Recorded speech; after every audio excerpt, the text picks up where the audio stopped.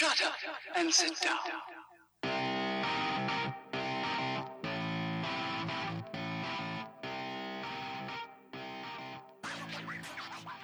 Hello, strangers, and welcome to the latest episode of Strangers in a Cinema. I'm one of your co-hosts, Paul Anderson, here as ever with co-host Pete Wall. Pete, Happy New Year. How are you? I'm doing all right, man. We made it. We made it to another year. We made it out of that total shit show that was 2020. And yeah, I mean, I guess I can say so far so good, other than things like the passing of one of the greatest hip-hop MCs of all time in MF Doom, which was the way that I finished off the end of last year. So I guess we can consign that to 2020. So yeah, in terms of the first, what are we now, like 2 weeks of the year, from my little corner of the earth, things have been all right. I'm getting a new bathroom, Paul. So that's a thing. That's something to look forward to. My little hometown football team, I don't know if you heard, but Cheltenham Town drew a tin pot club called Manchester City in the FA Cup for later this I month, didn't know that, no. which is a weird bittersweet thing, because on the one hand it's an incredible cash windfall, not as good as it would have been if we had fans in the stadium, and then that brings us to the other side, which is that as a season ticket holder, just like everybody else, I can't go to the game. I can only watch it on the TV. Although, flipping back to positives again, it's on BBC One, which for Cheltenham Town is really something. So, yeah, I'm buzzed about that stuff. How about you? Has the new year treated you okay, generally speaking? Yeah, not too bad, I guess. Exciting news for the podcast that people may have noticed on the social media feed. We're doing an In Focus series starting this year, which has gone up now with the first episode talking about Star Trek The Motion Picture with a guy you may be familiar with, Zig Bingham, who's hosted before, so that's exciting. So a bit more content coming into your ears. So we're going to do a Star Trek series to start with, and then that just gives us a bit more room to go into depth on films in general. So it might be that Pete joins that one to talk about some films once we're done with the Star Trek series, which I know is of so little interest to you. couldn't be further from the truth, I don't think. So that just gives us a bit more flexibility, so that's quite exciting. 866 back with a bang this year. I'm submissions director this year, so I've taken a jump up there, so that's very exciting. So yeah, I think things to look forward to this year, definitely. Yeah. Which is basically the kind of theme of the show, I think, really. So what we're going to do this week, we're going to do a brief popcorn movie section. We're going to talk about the latest Netflix release, Pieces of a Woman, the kind of film that Vanessa Kirby's rightfully, I think, got a lot of awards buzz about. And then go into reasons to be positive for 2021 with our most anticipated films of the year, which, Pete, I'm very excited to talk about. Yeah, I mean, it might sound like throwing shade, but I think when you're excited about things, it's probably best to avoid saying you're excited or it's exciting, because I feel like for whatever reason, when you say this is exciting news, it sounds like it isn't exciting news, like you're almost shortchanging your own hype. But no, for real though, man, like I'm very much on that thing, like in the micro sense, in terms of looking forward to the movies that are going to come out this year. You know, come rain or shine, come cinema reopenings or not, we're going to get a bunch of these movies, all being well and touch wood. But then also on the macro level, I think that, at least from my point of view, and maybe you'll echo this, Paul, it's kind of the year to try your damnedest to be positive and look for the uptick wherever you can see it, because my God, last year was rough. So we've got to cling on to these kind of forthcoming silver linings, I think. Are you with me on that? Oh, I'm totally with you on that one. And I just want to make clear to listeners at home as well, is that it would have been, with the amount of things that were delayed last year, we could have just rerun last year's most anticipated films of the year episode. We haven't done. There may be some crossover with last year's most anticipated films. I'm not going to lie. Yes, yeah, and this year's likewise with next year's as well, right? So we'll see how it plays out in the fullness of time. But Paul, I suppose we should get into it in terms of the first section of the show. So for this week, we're going to have a look at popcorn movies, right? Movies that we've caught up with recently. It's been a bit of a mad period, like Christmas period and then New Year. I gather that you've been quite active, as you tend to be, in terms of your film consumption. But what stood out for you recently? Well, there's a few things I wanted to talk about. I think looking at Letterboxd, I've hit 20 films for the year so far, because I didn't hit the magic number of 365 last year, which kind of disappointed me. But then with everything going on, I had other things on my plate. But hey ho. So yeah, the first thing I wanted to talk about is I rewatched Darkman the other day. This is Sam Raimi's very dark comic book movie from 1990, starring Liam Neeson and a young Liam Neeson, in fact, and a young Frances McDormand. This is a very, very odd film. I'm not going to talk too much about it. Liam Neeson basically is accosted by some villains, gets most of his skin burnt off in an accident, but just so happens to be a doctor that's researching skin graft replacements. So kind of half grows his face back, can mimic other people. I think the thing is with this is I watched it quite a few years ago now and I quite enjoyed it. This time round, I think I've hit the point where how much Sam Raimi is too much Sam Raimi. Darkman is possibly too much Sam Raimi for me. I've talked a lot on the show before about how directors kind of reach the peak of their power and then are kind of left to do whatever they want and go sort of their ideas go completely unchecked. Where we've talked about this quite a few times last year. Like you look at Tenet, for example. I'm thinking of ending things. I know you liked it more than I did, but that kind of thing. This for me, just there's a lot of ideas here that the film is messy. I struggled to follow what was going on. There's some nice Raimi-esque visuals, but it's just a bit of a mess, to be honest. And it's the kind of film that I wish I hadn't rewatched because I had fond memories of it, and now I don't. Oh, boo to that, man. I'll go back to it soon, but it sticks out for me. You know that bit where he goes, let me explain my points or whatever, and it's a finger cutting sequence. Fantastic. Yeah. Peak cinema, the peak of cinema. So yeah, for me, it's a bit like the discussion around I'm thinking of ending things, just in the sense that how much Sam Raimi is too much Sam Raimi. There is no too much Sam Raimi as far as I'm concerned. Turn it up to 11, man. Bring it on. Oh, and hey, neat segue, Paul. A turn it up to 11, there is not too much type film first for me this week, which is Lucy, the Luc Besson film that we've talked about on the show previously. It's been out 5, 6, 7 years now. And I saw it in the cinema. And if I'm completely candid, Paul, I was under a lot of stress at work at the time, and I fell asleep for a chunk of this film when I was in the cinema, which for a film that is nothing if not kind of balls to the wall action is a bit of a strange response. But I guess there was something in me that kind of needed to pull the ripcord because I wasn't going to keep up with whatever it was that Morgan Freeman was talking about in this movie. But I've been back to it since. So I think this is the third time I've seen the thing. And I think if you just take Lucy on its kind of own daft terms, it's a good time. In the end, it's just a simple movie about a girl who gets filled up with super drugs that allow her to access 100% of her brain's ability, and that leads her to turn into a USB stick. What is not to like about a film like that? And I mean, you know, sort of joking aside, I guess, at the middle of the thing, you've got Scarlett Johansson just being in the kind of role that she can do, you know, with her eyes closed. And the performance is genuinely great in the movie. So yeah, it's dumb, but it's vastly better than, for example, a pretty identikit Luc Besson movie from a couple of years ago called Anna, which you may have caught up with by now. This is vastly superior. Still haven't caught up with it, actually, no. And, you know, we've had our feelings about things like Valerian. That, you know, Luc Besson's the kind of director where you think that there's all this great stuff in the back catalogue. And if you really go back through that playlist, that filmography, you might realise that maybe the bad outweighs the good to a certain degree. But even bad Luc Besson, the kind of casual sexism and sort of objectification of women maybe notwithstanding, I'm pretty much there for it. Not that stuff, let's make that clear so much, but this is good fun. It's good fun. I enjoyed it.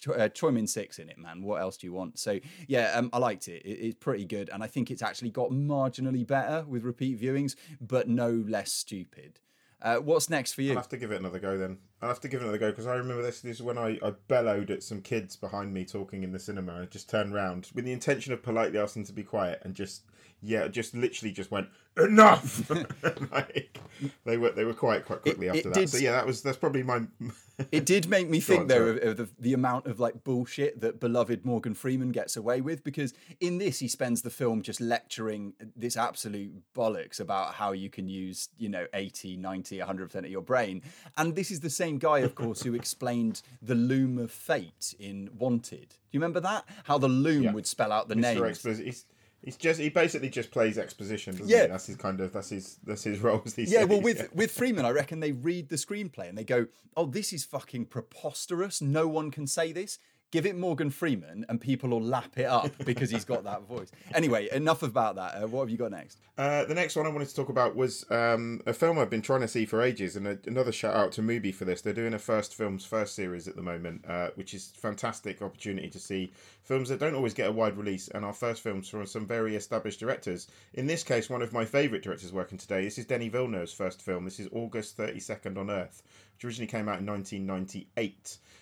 This is kind of centres. There's a very French New Wave vibe to this, which I think is undoubtedly deliberate because there's sort of Seaberg posters up around the film and that kind of thing. So there's definitely, the music is very New Wavey. The kind of tone of it's very French New Wave. So you've got a young woman involved in a near fatal car crash. She kind of questions her mortality and then decides that she's going to try and have a baby with her best friend.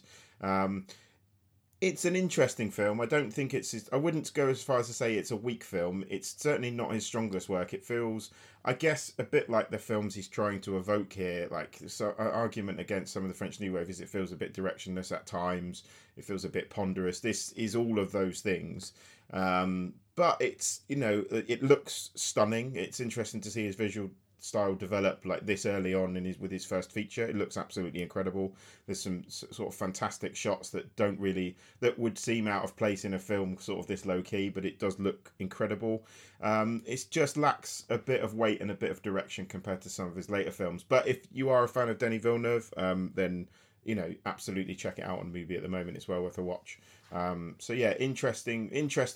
It was good, but not great, but certainly fascinating to see some first films on there. So yeah, that's August 32nd on Earth. So check it out if you're lucky enough to have Mubi. If you haven't got Mubi, get it. Yeah, do. I mean, even though you, sir, listening to this, wherever you are in listenerland, may have missed that 50 quid for a year absolute bonanza of a Mubi promotion at the end of last year, even so, it's worth the whatever they're charging a month now. 6 quid a month? $9.99. Okay. I think it's $9.99. Okay, it's still worth $9.99. Let's go with that. Yeah. Talking of that platform, Paul, Nimic, I don't think we've discussed yet, which is the Yorgos Lanthimos short film that is also screening and available through the Mubi platform. This one at its centre has Matt Dillon as a guy who plays a stringed instrument, violin perhaps, double bass, I forget. He plays in a stringed orchestra. He's in an orchestra, Paul, and he goes home on the subway one day. A person opposite him is sort of looking in his general direction, a woman, and he asks her if she has the time. She then sort of stares into the middle distance and repeats the question verbatim, do you have the time? From which point she sort of becomes his shadow. She follows him home. She introduces herself to his family as if she were him, and as if there's some kind of conflict between who's in fact telling the truth. It's weird, it's a bit elusive, it's a bit of a head scratcher at times, and it's all the stuff that we know and love of Yorgos Lanthimos, at least the really weird end of Lanthimos's work. And so I, for one, was really pleased that it was there, pretty intrigued by the project, and running at 11, 12 minutes, something like that. It's one that you can bang out in absolutely no time. And sort of Yorgos Lanthimos in 12 minutes can make you think more than a lot of directors can in 2 hours. So agreed. Highly recommended. I really like it. And I like Matt Dillon anyway, because you remember how we both loved that Lars von Trier movie a couple of years ago and agreed it was the best film of the year. I don't remember the conversation quite going that way, but we definitely did talk about The House that Jack Built, I think. Yes, we did. What have you got next? So the last one from me this week is The Cell from the year 2000, which is the directorial debut of Tarsem Singh. I'd never seen this when it came out. This stars Jennifer Lopez as a child psychologist who can enter people's minds, I think, through some kind of experimental technology. The visuals are superb in this. When it works, I think the visuals are stunning. However, it just doesn't elevate what, aside from the visuals inside people's minds, of which there is nowhere near enough, I don't think.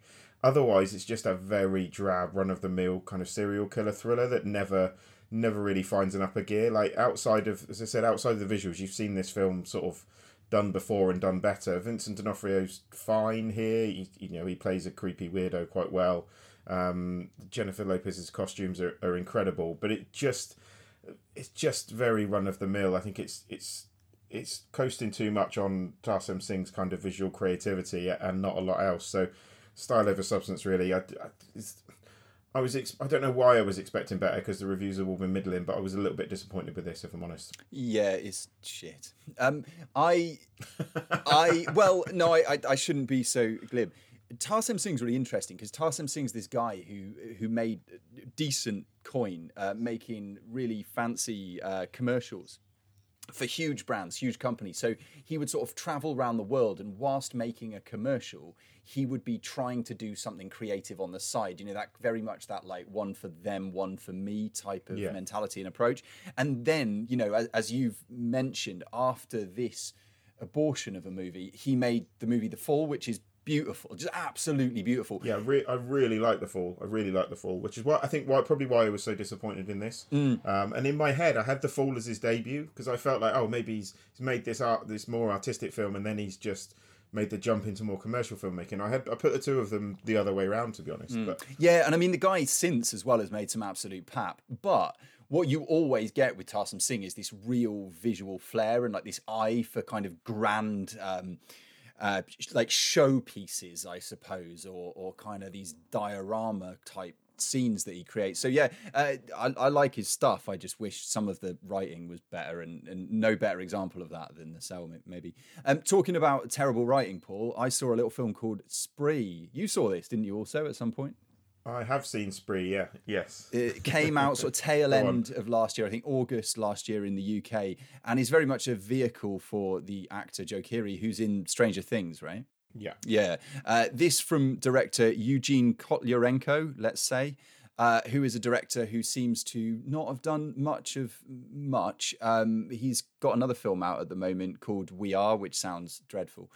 This one, Spree, is basically about a guy who takes the slightly implausible leap from wanting to get social media followers and viewers on, let's say, YouTube. I don't know if they name it in the film, and goes from just filming aspects of his life that everybody's ignoring because everybody in the world's filming themselves for their own YouTube channel, to realizing that he can rig up his equivalent of an Uber with a load of cameras and then start killing people. And this way he might bring some eyeballs to his channel and therefore become well known and famous because he's fame hungry. And it turns out, fame might actually not be as fantastic as we're led to believe. All that glitters is not gold, Paul. All that glitters might end up with you just bludgeoning people to death at random. I kind of hated this movie because I think if you can not do like proper social commentary, which it can't, then make it good fun. And it kind of starts as if it's going to be good fun, and then it just becomes tedious, like just tedious to me. In a way that it disappoints me when a project like this that could have been something ends up being very little. And it reminds me again, and I feel like I say this every fourth show, what an underrated film the film Nerve is, Paul. Because it basically does this, but it's both better social commentary, although pretty shallow, let's be fair, and then it's way more entertaining than what we've got here. I mean, did you like this film? No, I mean, I had some fun with some of the darker comedic moments, I'll be honest. There are some kind of amusing set pieces, but I don't think it really found an upper gear. And the other thing I had a problem with is that I don't know whether it's the visual style, the fact it's shot trying to look like he's streaming, and that always grinds my gears and rubs me up the wrong way a little bit, because, you know, the language of film is meant to be cinematic. Like, you're meant to have camera movement, you're meant to have editing, all this exists for a reason. So all these films that are kind of done from, and they try and play around with it a bit, but I think maybe the visual style kind of dragged it down for me a little bit. And again, one of the biggest sins of a film like this is it felt long at 90 minutes. And that is, you know, if a film starts to drag and it's 90 minutes long, that's a kind of a write-off for me, really. I think I'm kind of with you. I think the idea had potential. I think Joe Keery's good in this. I think he's certainly a talent to watch. He's definitely a presence in this film, but yeah, it didn't all fit together for me. So I'm pretty much with you, to be honest. Yeah, and did you have that double take moment in it as well, where you went, "Is that Misha Barton off the OC?" And it is, and it really is. So like, yes. God bless her, Misha Barton's fallen on some hard times, I think. But yeah, it's one of those, isn't it, that kind of gets attention because it's very kind of in vogue to make edgelord films about what the internet's doing Yeah. to people, but there's just not much there once you dig into it, I don't think. And so you're right, like I think that central performance is decent. I think he'll go on to better stuff, and this will just be one of those blips on his filmography that he can forget about in a while. David Arquette's in it as well, which is fucking weird. He must know the director or something like that, or just be desperate for a check. But yeah, there's just better stuff. There's just better stuff that's doing this exact kind of thing. And so I would probably steer clear. Or steer directly into it and then run back over it and run over it again and put it on the internet if you want. But yeah, that's the end of my popcorn movie section for this week, I think, Paul. Any more from you? No, I mean there's plenty more I've seen, but no, we'll keep it brief. We'll keep it brief, and then we'll be back after this with a review of Pieces of a Woman.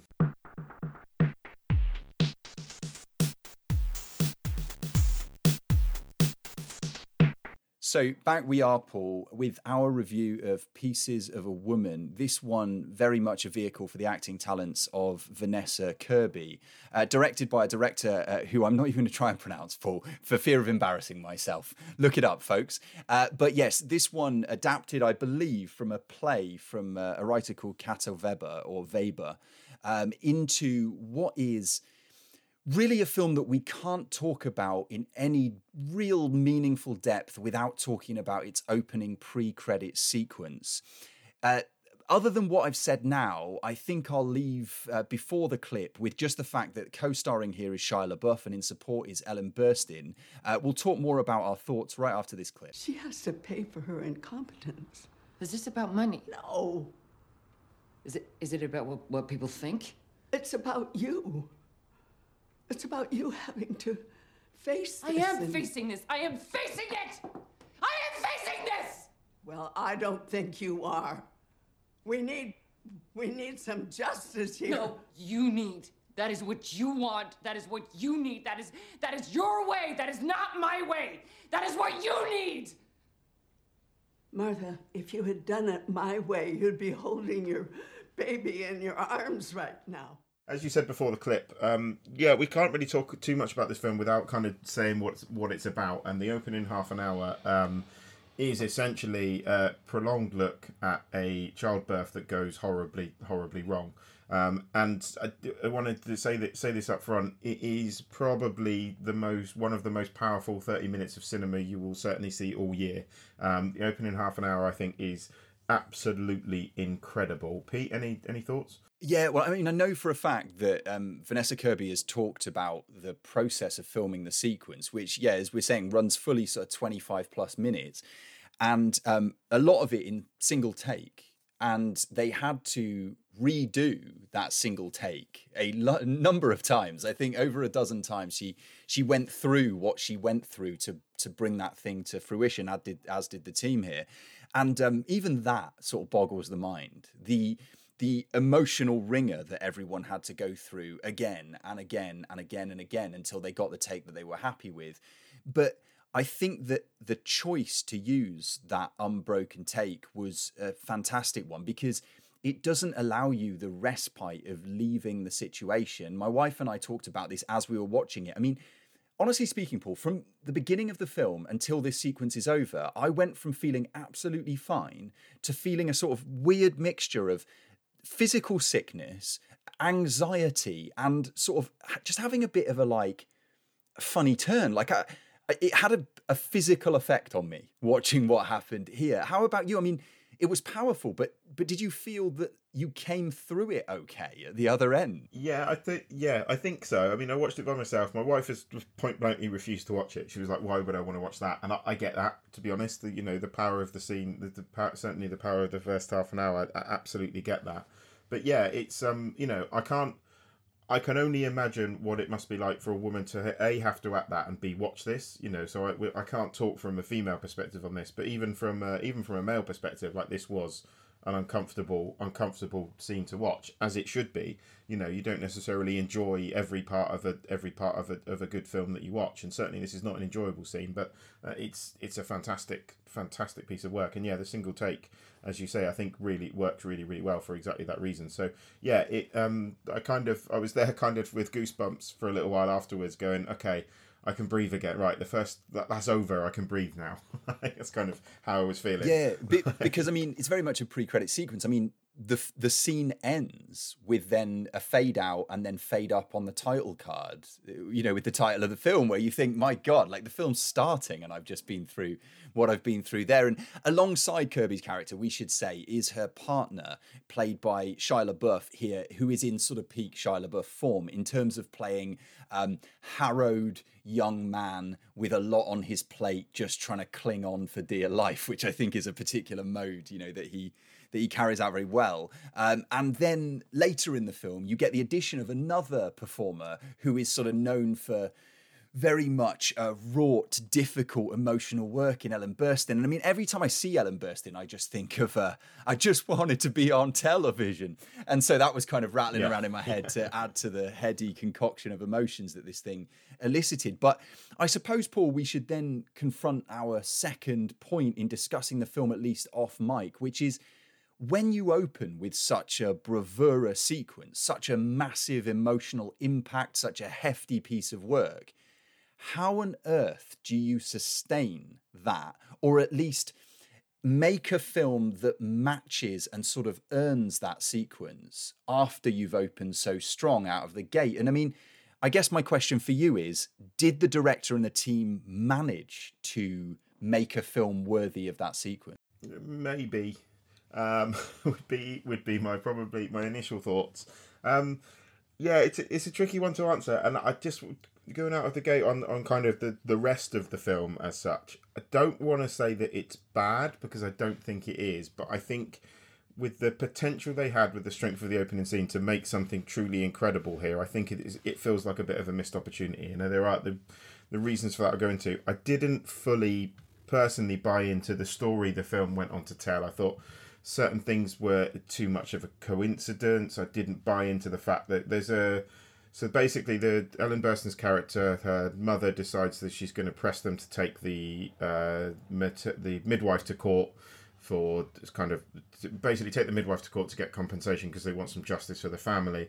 And then you have an almost too convenient character who is a prosecution lawyer played by Succession Sarah Snook. There's nothing wrong with Sarah Snook's performance in this. I think it's strong. This character appears and suddenly there's a friend of the family that is conveniently a prosecution lawyer.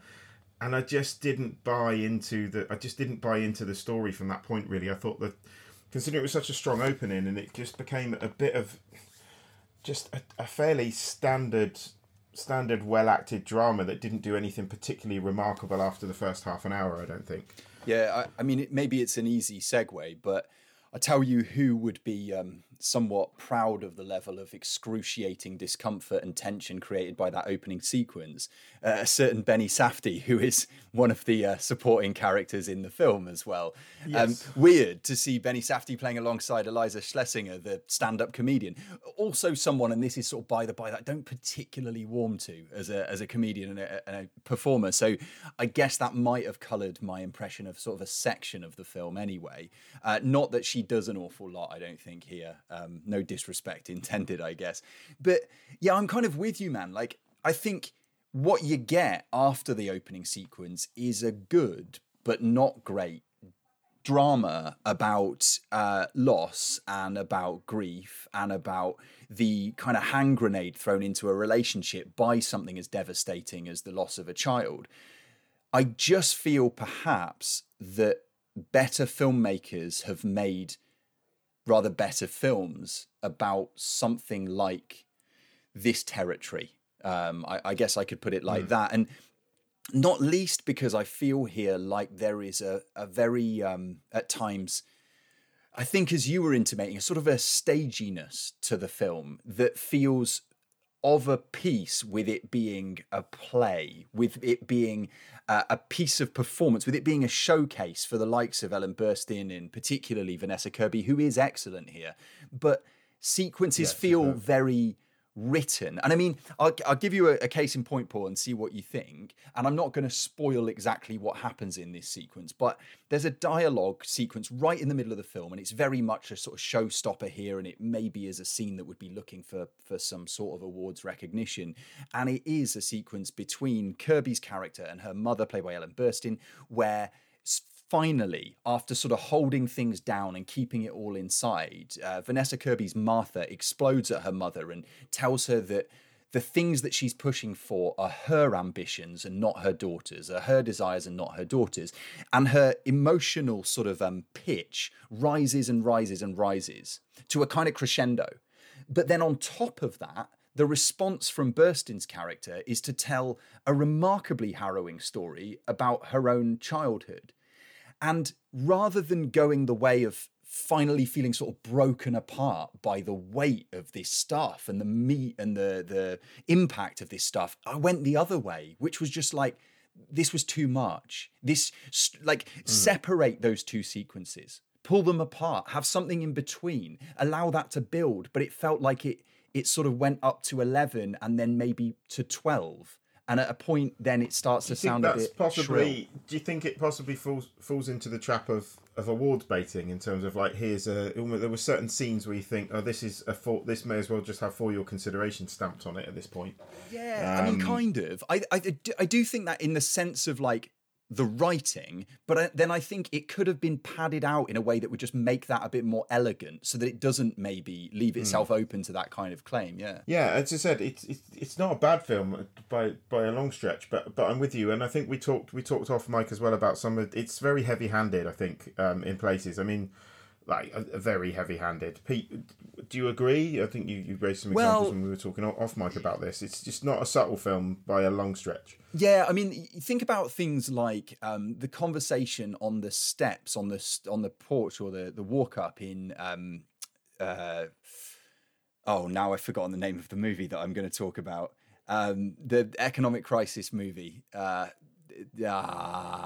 Margin Call, thanks. Margin Call, yeah. Yes, in Margin Call, the conversation I'm talking about is the Stanley Tucci one where he talks about the bridge. And it's like, it's J.C. Chandor. It's maybe not the most subtle bit of dialogue, the most subtle sort of metaphor for what's going on with the economy at the time. But compared to some of the stuff here, I mean, there's a bit in which Shia LaBeouf just stares into the middle distance and starts talking about a picture on a wall of the Tacoma Bridge and why it once collapsed, and it collapsed because of resonance, and when the thing on the inside and the thing on the outside match, then you have resonance. And it's like, oh, I get it, this is a screenplay, like we understand it's a screenplay. And as soon as that happens for me, it loses me a little bit, I think. And he's working on a construction team for a bridge as well, isn't he, if I remember rightly? Which, Yeah, he is. Yeah, he absolutely is. And, then you've got the imagery with the apple and then the pip of the apple and growth. You've got the fact that her name is, her family name is Weiss, as in white, but then there's the allusions to Nazi Germany, believe it or not, in the movie. And it just, you said, perhaps heavy-handed, and I think so. When it comes to that stuff, I think so. If you start to notice it, the whole point is that stuff should work on a sort of subtextual, sort of subconscious level. Absolutely. And it becomes very, in your face, I think, after a while. And I mean, even the thing that happens with photo developing towards the end. I mean, I don't know. I don't want to sound like I'm slamming the movie. It's just one of those where I started to get a little bit short of patience with the way that it was constructed on the page, as opposed to the way it was performed, on the screen by the actors here. And I wanted to say, sorry, on performances as a last thing, I think Molly Parker is an excellent actress, and her character who plays the midwife, who's the stand-in, who is maybe not somewhat responsible for the tragedy that occurs at the beginning of the film. I thought her performance was really strong, and I almost wanted to see a bit more of her in the film, and I felt like it maybe would have benefited. But you tell the story you tell, and maybe the story that I wanted to be told, or the way I wanted it told, wasn't. Yeah, I think I would like to see more of her. I think the last thing I want to say as well, and talking a bit heavy-handed, is, and talking about the for your consideration thing, I just thought towards the end there's certain scenes that do drift too much into melodrama. So you've got Vanessa Kirby gives a big courtroom speech, and you're just like, this would not happen. Like this, it just drifts. Yeah, it just drifts away from. For a film that starts so strongly, it was just Again, it's not a bad film. I'm like you. I'm not trying to cast like all of the shade on it. It had so much potential to be an incredible piece of work, and it turns out to be just a good one in the end. So it's just a bit of a shame that it didn't live up to its opening half an hour. But I reiterate, that opening half an hour is an incredible piece of cinema, without a doubt. Yeah. If a bit panic attack inducing, be careful and triggering for certain people, I'm very much sure. But all you have to do in a courtroom sequence there, Paul, if you're writing a screenplay with a courtroom sequence and you want something incredibly implausible to happen, you know the trick. You just get the judge to say, this is highly unusual, and then go ahead and do whatever you want. And do it anyway. Then that's fine. Precisely. So definitely good stuff. Definitely good performances. I think sort of an overreach in terms of symbolism, metaphor, and some of the script is just trying a little bit too hard here. But check it out. Just go in with the warning that you're in for an absolute a trip through the ringer on the first half hour of the thing. But that one's Pieces of a Woman. It's available to stream right now on Netflix. Paul, let's take a little break, but when we come back, we're going to look forward to 2021, the revival year, the year where all the bad things turn into good things, the year when all of our dreariness and doom and gloom turns into anticipation, expectation, and excitement. All right, enough of that. Let's go to a break. See you in a bit.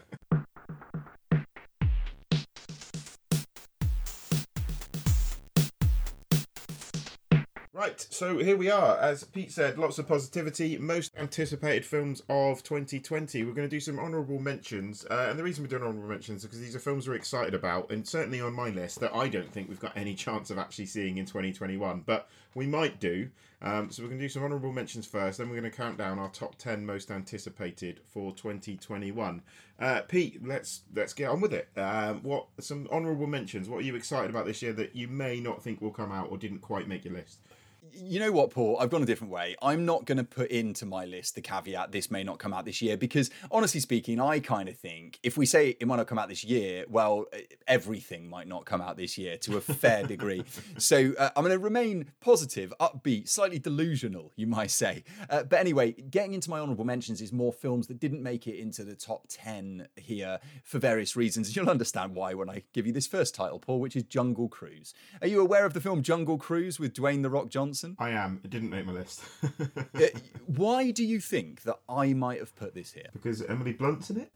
No, I'm not that big of a sort of stan for Emily Blunt. No, Jean Colette Serra's the director, the guy who made The Shallows. And I think off the credit from that movie alone, I'm somewhat interested in a sort of big, rompy, water-based action thing that he now gets to do. So yeah, Emily Blunt is in it. Jesse Plemons is in it, which is interesting, with a bit of range, as we know. Dwayne Johnson, of course, as previously mentioned. Edgar Ramirez, Paul Giamatti. A host of recognisable names. Jack Whitehall is also in it, but yeah, I mean, it's not going to light up my life, I guess. This won't get on my top 10 of the year list, I can guarantee you that right now, but it might be a good time, Paul. So expected to drop in the UK, things being well, about the end of July 30th, 2021. So that one is Jungle Cruise. Do you want me to list all of the honourable mentions or just one by one? Throw out some honourable mentions and then we'll go back to our tried and trusted list format. Cool. Okay, another one, No Future, from writer-director Andrew Irvine.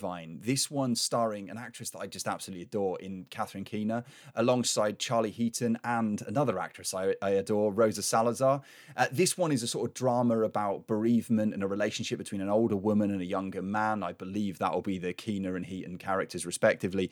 And I don't know, man. Catherine Keener's in it. What do you want? Rosa Salazar's there. Oh, I'm in. So, yeah, it's going to be, I would imagine, not particularly hilarious material. It's going to be serious, dramatic work, and it's supposedly coming out at least stateside in the middle of April of this year. No, that's not true. No Future has apparently already had a festival release in the US, so I think it'll be in the UK in this year, pretty much guaranteed.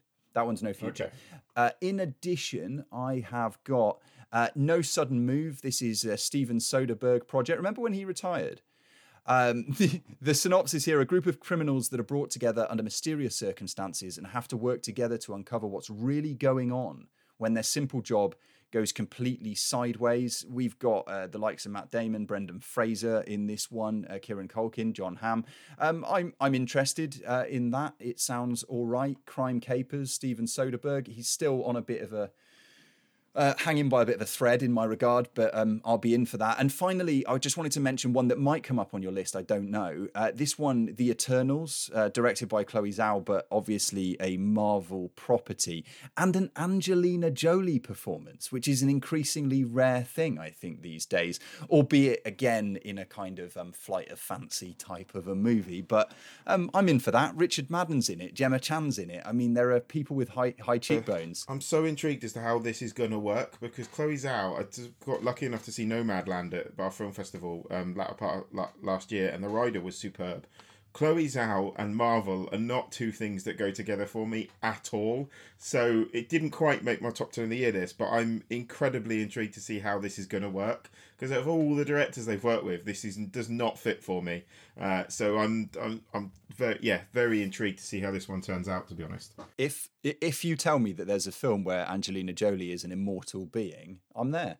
And yeah, this one dropping 5th of November stateside, at least it says here. So we'll see what happens end of the year, I guess. Paul, I'm going to stop there with honourable mentions. What have you got? So a few honourable mentions. We've got the new film from Anna Lily Allenpour, which is Mona Lisa and the Blood Moon, which I'm very excited about because she's one of the most interesting directors working today, without a shadow of a doubt. Visually very exciting, and I like both of the other films, so excited for that one. Rebel Ridge, new Jeremy Saulnier film. Again, whether or not that drops this year, I don't know. That excites me. Untitled Paul Anderson project, untitled Paul Thomas Anderson project. It's not a film by me, although that is very nearly complete, listeners. You'll be able to see that soon, after nearly a year. But that's a side note. I'm not putting my own film on my most anticipated of the year list, I promise. Excited about that. Killers of the Flower Moon, new Martin Scorsese movie, which I think is coming to Apple TV. Decision to Leave, new film from Park Chan-wook, which excites me a lot. And another one I just wanted to throw in, which I've seen, I was lucky enough to see when I reviewed it for another website that I did a bit of writing for last year. Wendy, the new film from Ben Zeitlin. Hopefully it gets a UK release this year, because I absolutely loved it, which is a retelling of the sort of Peter Pan and Wendy story, which is just a beautiful, beautiful film that I have gone a bit mad for, over and above a lot of critics, but it excites me. Hopefully it will go a wider release and come out in the UK this year. So that's kind of my honourable mention stroke things I don't think will make 2021. Cool. Well, let's get on with it then. So we're going to do a full top 10 on both sides here, countdown. So we'll try and keep them pretty succinct, particularly in the sort of 10 through 6, I guess. I'll kick us off, Paul. At number 10 for me is the next directorial project from Taika Waititi, which is completed, apparently. So there's a decent chance, as far as anything has a decent chance, that it will come out this coming year. This is from Taika Waititi as director and also writer, but writing alongside Ian Morris, that people will know as for his work on The Inbetweeners, for example, in the UK.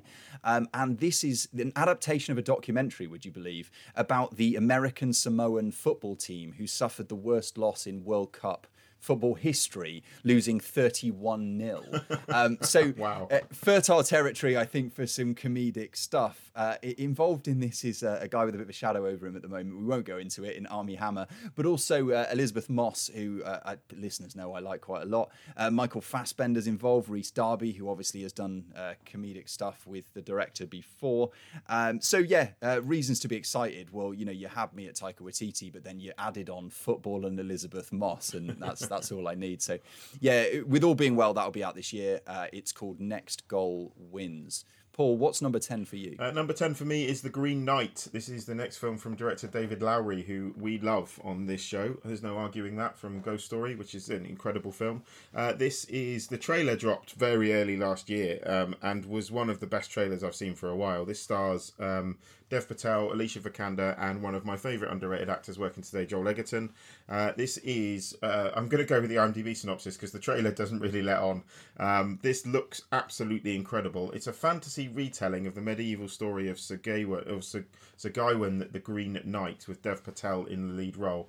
The trailer just looked like something else. I mean, visually, this is going to be absolutely stunning. I really like Dev Patel as an actor.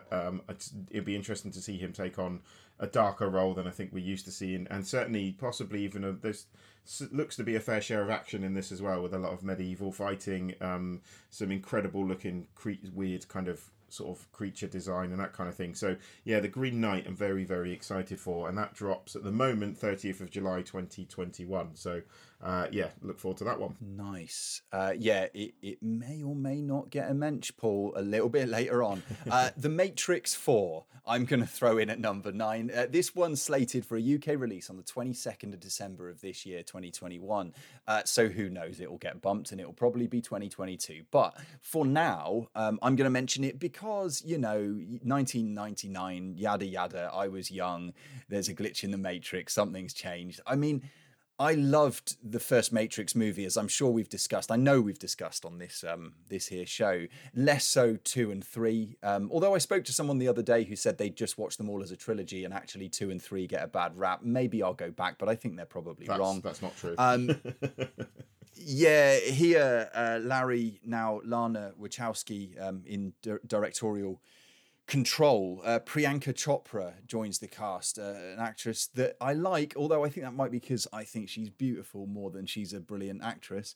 Keanu Reeves obviously is present and correct, and that's absolutely essential here. Carrie-Anne Moss is also back. I don't know, man. Like, it could go either way. It could be the kind of film that just feels like it's squeezing a bit more of that delicious, milky money out of the teat of product, But on the other hand, maybe it'll be, the weird, wacky Wachowski business that I'm here for. So, I mean, where are you at? I don't want to hijack the top 10, but where are you at with The Matrix 4? Are you excited? It's on the list. We'll see. Yeah. No, okay. Give me your number 9 in that case. Number 9 is a film that I might have already seen and might be absolutely incredible. So it's definitely gone on the list. This is Sound of Metal, directed by Darius Marder, written by Darius Marder, starring Riz Ahmed as a metal drummer who loses his hearing. There's a lot of reasons to be excited for this. It's brilliant, and we'll talk about it in more depth on the show. But I just wanted to give it some love and remind people that it is still coming out in the UK. I think it's out in 26th of March now. It's been pushed to, so it keeps getting pushed. But Sound of Metal, be very excited for this one, listeners, is all I can say. I just wanted to give it some love on the most anticipated list. I wasn't going to say that I'd seen it, but I've said it now, so there we go. That's number 9, Sound of Metal. Number 8 then for me, and I probably should have pushed it up a place just to make it neat, is Mission Impossible 7.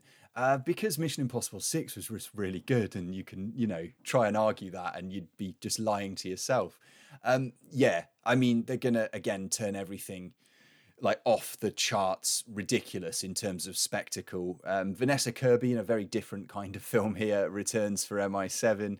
Of course, the cruiser is there. Rebecca Ferguson, who's already on board with the franchise, is involved. Hayley Atwell's here. Pom Clementieff's here. Angela Bassett. Simon Pegg's back. Shea Wiggum.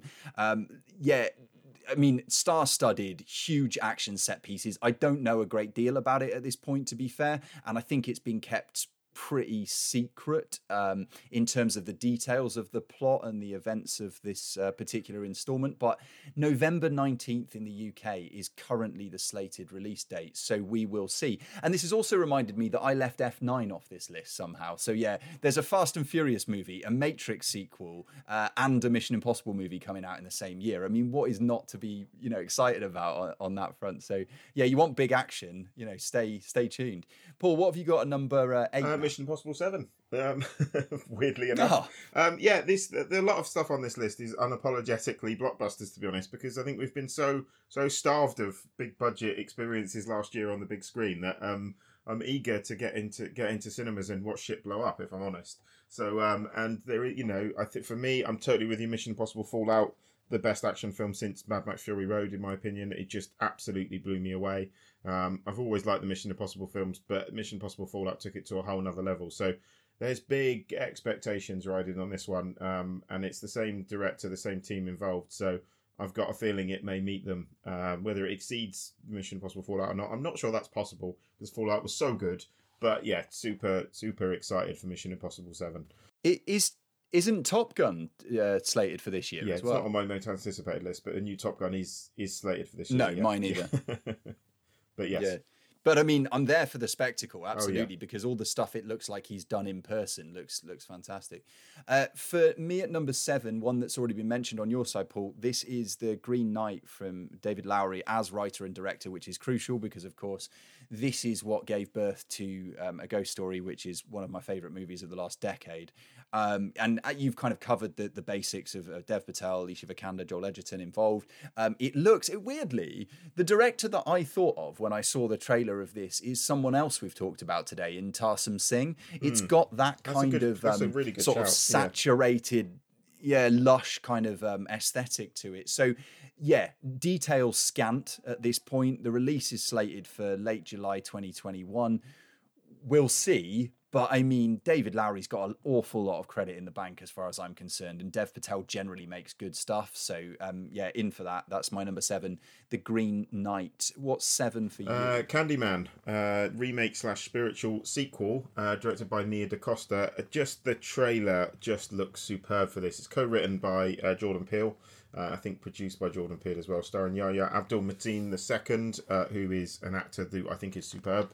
And I think this might be the film that kind of catapults his career even higher than the heights he's already been achieving. I thought the trailer looked incredible. The original Candyman, I don't think is talked about enough as a truly great horror film. I love the first Candyman. I think it's brilliant. It's a really, really dark film. It's a really, really distinctive style to it. The villain's great. The tone of it's fantastic. And I think it's genuinely a scary, disturbing film. And from the tone of the trailer on this one, I think, they're not holding back on the darkness in this film. This looks like a really dark, genuinely scary horror film, and I think this could be one to watch this year. It could end up being one of the best horrors of the year, but we shall see. But yeah, Candyman at number 7, which is currently due all the way off in August, even though it's finished. So annoying to know these films are finished there, waiting to go. Green Knight's another one. It's there. It's on a hard drive somewhere, waiting to go. It's just annoying we have to wait all the way till August till Candyman. But yeah, Candyman, my number 7. Nice. Number 6. So we're just coming up on the halfway mark here. And, you need a bit of a shot in the arm at this point, Paul. And what I'm going to give you is this. You take absolute lunatic director Sion Sono and you put him together with everybody's favourite American lunatic, Nicolas Cage. And then you make a film with the pair of those idiots. What we've got here is Prisoners of the Ghostland, which tells the story of a notorious criminal who needs to break an evil curse in order to rescue an abducted girl who has mysteriously disappeared. But I mean, you only need here Nick Cage and Sion Sono. I mean, if people aren't aware, go and watch anything Sion Sono's done in his career, and you'll understand the kind of like demented, sort of otherworldly level of gross out, weird, sort of hyperkinetic stuff that I'm talking about. In this as well, we've got a host of maybe Japanese actors I might not be so familiar with, but then mixed in with American counterparts as well. So I imagine this thing is going to be both English and Japanese language, and Sofia Boutella, who of course is not averse to the odd bit of weirdness, having made such a big impact in Climax with your boy Gaspar Noé. So yeah, this one, Prisoners of the Ghostland, is slated for a 31st of January, would you believe, USA release. Whether that's going to be, wide, I imagine not. And whether it will get to the UK straight away, I almost guarantee not. But it does guarantee, I think, that we will see this film this year. And at least I will, if other people don't bother, because it's probably really weird. What's at number 6 for you? Number 6 for me, again, whether this makes 2021 or not, I don't know. I think it's finished filming. This is The Northman, the new film from Robert Eggers, starring Anya Taylor-Joy, Nicole Kidman. I mean, this cast, Anya Taylor-Joy, Nicole Kidman, Alexander Skarsgård, Ethan Hawke, Willem Dafoe as a character called Hymir the Fool, Bjork as the Slav Witch, a Viking revenge saga set in Iceland at the turn of the 10th century, directed by Robert Eggers. Come on. What is not to like about the premise of that? I think this is going to be batshit crazy. I think it's going to look incredible. And Willem Dafoe plays a character called Hymir the Fool, as I might have already mentioned. I'm quite excited for this one, and I hope we see it this year. Yeah, and I mean, add to that, Class Bang's in it from The Square, Ralph Yeah. Ineson, who of course was in The Witch. And the reason why I'm reading these names off, Paul, is because my number 5 is The Northman from writer-director Robert Eggers. Yeah, I mean, just as you said, you read the synopsis of this, and I wasn't so high on The Lighthouse as you were, and we discussed that on the show. Massively more a fan of The Witch, but when you read Viking Revenge Saga set in Iceland and a kind of fantasy casting call that they've obviously done for this thing, and the wildly separated giant eyes of Anya Taylor-Joy, I mean, what else do you need? So yeah, that's my number 5, The Northman. We can move swiftly on to whatever your number 5. So my number 5 is again a film that I'm pretty sure is finished, but I won't labour that point because most of these probably are. This is Last Night in Soho, the new film from Edgar Wright. This is a horror set in, well, it seems like it might be a horror. There's certainly horror elements. Starring also one of my favourite actresses. Well, Anya Taylor-Joy pops up in this as well. Matt Smith's in this. Not as excited by Matt Smith's presence, but probably one of my favourite actors working today. Thomasin McKenzie's in this as well. So a new Edgar Wright project, always something to get excited about. The fact it's horror, a genre I love. Another reason to get excited.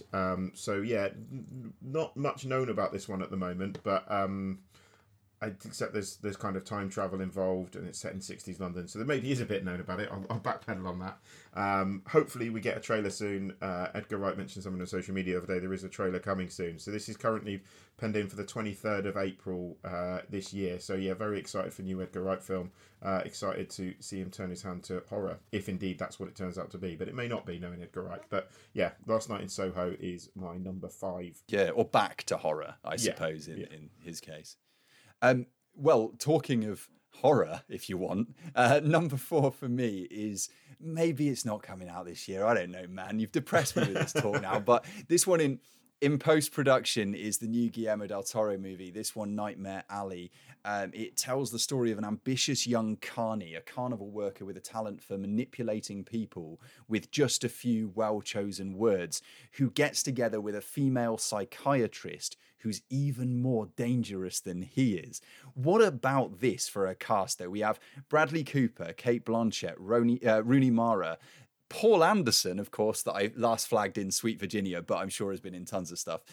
Mary Steenburgen, Toni Collette, Willem Dafoe, Ron Perlman, David Strathairn, and on. Tim Blake Nelson is here. Richard Jenkins is here. I mean, it's a giant of a cast, and it's a good Guillermo del Toro movie. So, that is my number 4. Is this on your list, or am I spoiling things? No, it's not on my list because I'm not confident. It will come out this year, but yeah, no, I am excited for this. As you say, it's a new Del Toro film, which is always reason to be excited. So yeah, very much looking forward to this one, but it didn't make my list. The number 4 for me. This is where I know there's one film on this that didn't come up on last year's list, but the top 3 of these films were in similar positions on last year's most anticipated list. I'll be honest about that. This is The Many Saints of Newark, directed by Alan Taylor. This is the prequel to one of my favourite TV shows of all time, The Sopranos, which I'm incredibly excited about. Co-written by David Chase, who created The Sopranos.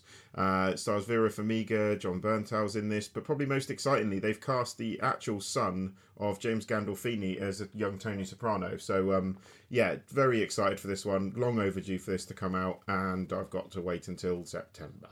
But hey-ho, the time will fly, I'm sure. But yeah, I love The Sopranos. I love the fact they've cast James Gandolfini's son, as I've already said, and I can't wait to see this. And the fact that they've got this, it doesn't feel like a cash in because they've got David Chase on board, and David Chase, was quite vocal about wanting to end Sopranos when he ended it. He was unapologetic about how he ended Sopranos. So I think he's got a story to tell here, and I don't think this is just a quick revival cash in, which I think we're going to see a lot more of with a lot of streaming services on. But that's a whole other podcast. We can talk about that. So yeah, The Many Saints of Newark is number 4, and I can't wait. Number 3 for me then is the latest from beloved writer-director Wes Anderson.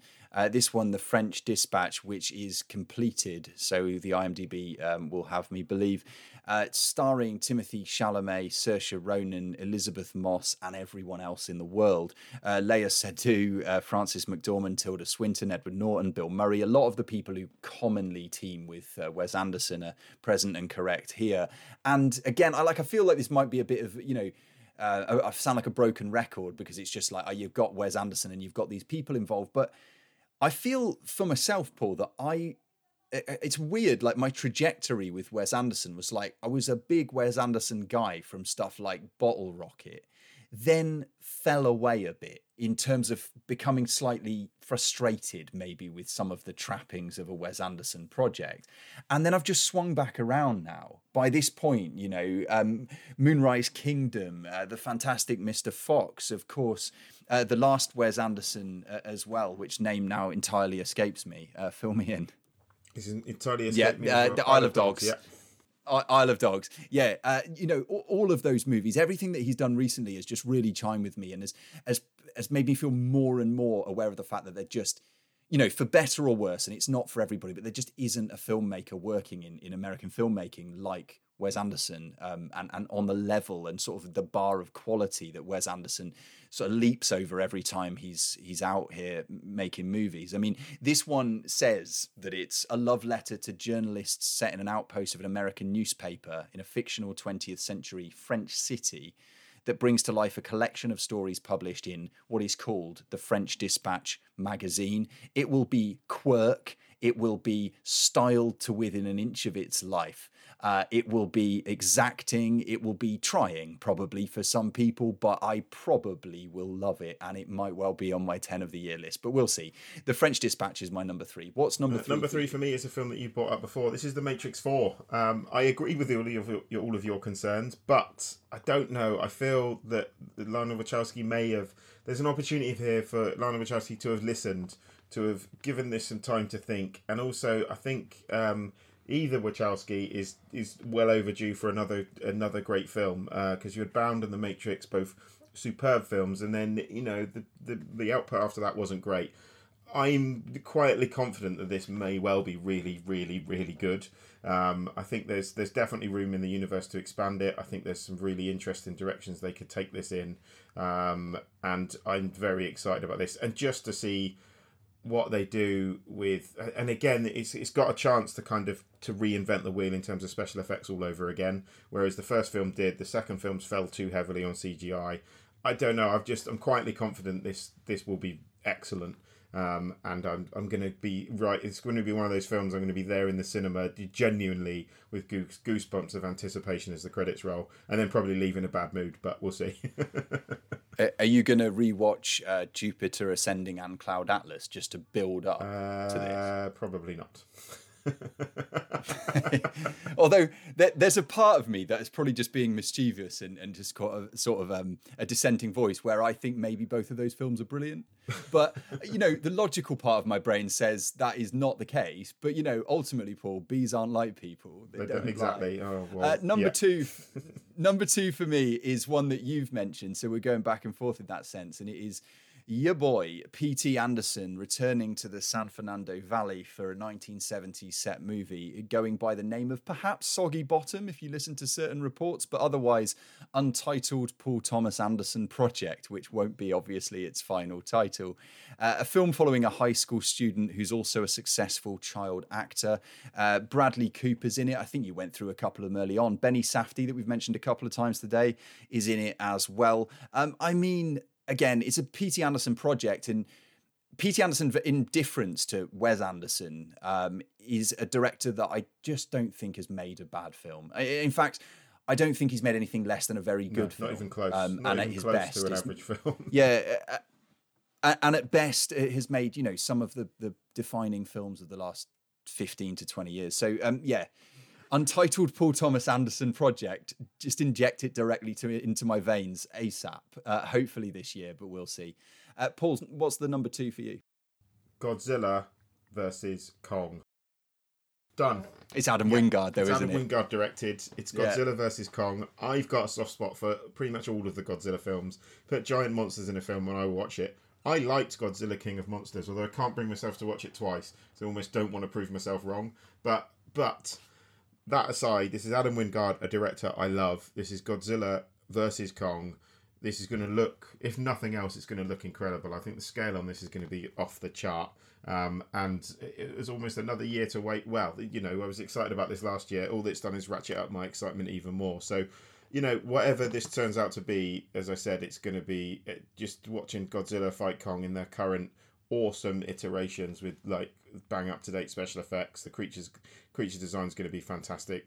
I think the score will be epic. I think it will look great, and it's going to be a whole heap of fun, hopefully, if nothing else. So yeah, Godzilla vs Kong, unashamedly my number 2 most anticipated film of 2021. Yeah, I thought about putting this on the list, and I was like, why bother? Because Paul's definitely going to put it really high on the list. So yeah, but you know what? I'm totally there for it, because I think Adam Wingard's a director that we both like a lot, and I think I mean, what's to argue with? I mean, yeah, it could flop. Yeah, the production could have trouble. Yeah, it could go wrong. But you know, if you can't get excited about Godzilla versus Kong and Adam Wingard in a beautiful trio, then you know you haven't got a pulse.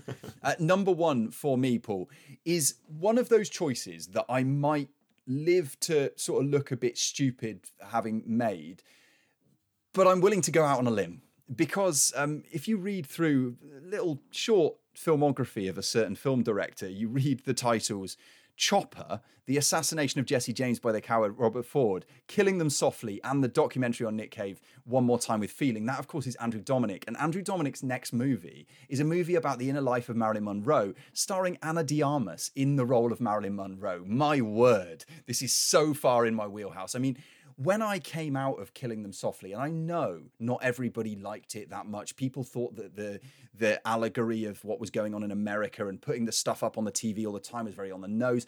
I really liked that film. I loved the way it ended. I came out of it beaming. And this is on top of The Assassination of Jesse James being phenomenal and possibly his best film, and Chopper being one of the... This is Blonde, right? I'm not sure you said the title. This is Blonde, is it not?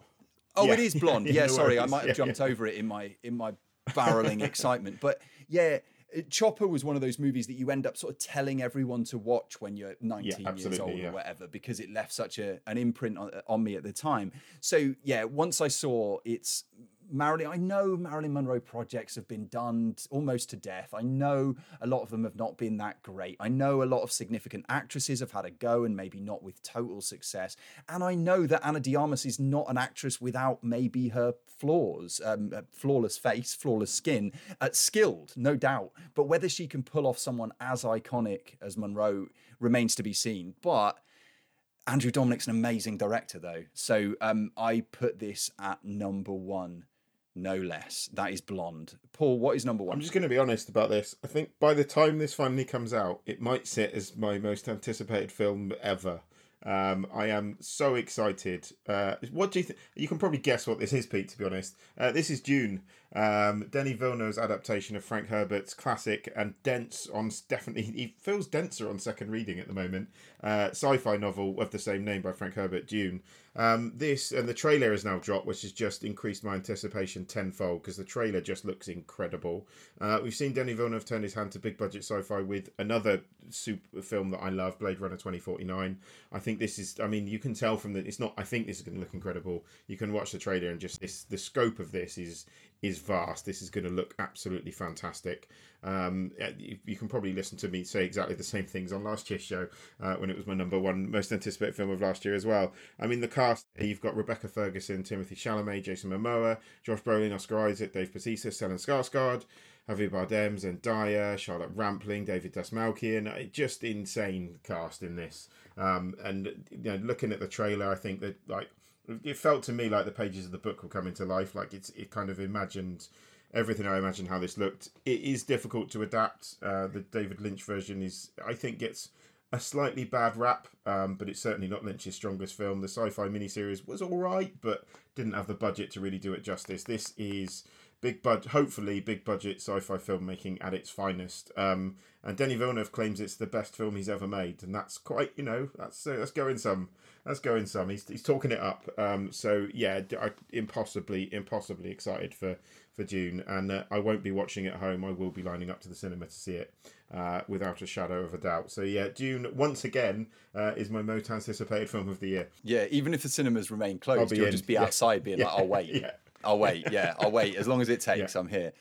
It was another one, not unlike the Wingard film, where I was like, you know what, I'm not going to put it on here because Paul's going to have it covered. So I co-sign absolutely on the excitement for that one, but I just didn't include it on this list. I do want to sort of shoehorn into the end, Paul, by the way, just to torpedo my own pick for number one. I've just read a couple of things. One is not reading, one is looking at pictures of Ana de Armas as Marilyn Monroe. Oh no.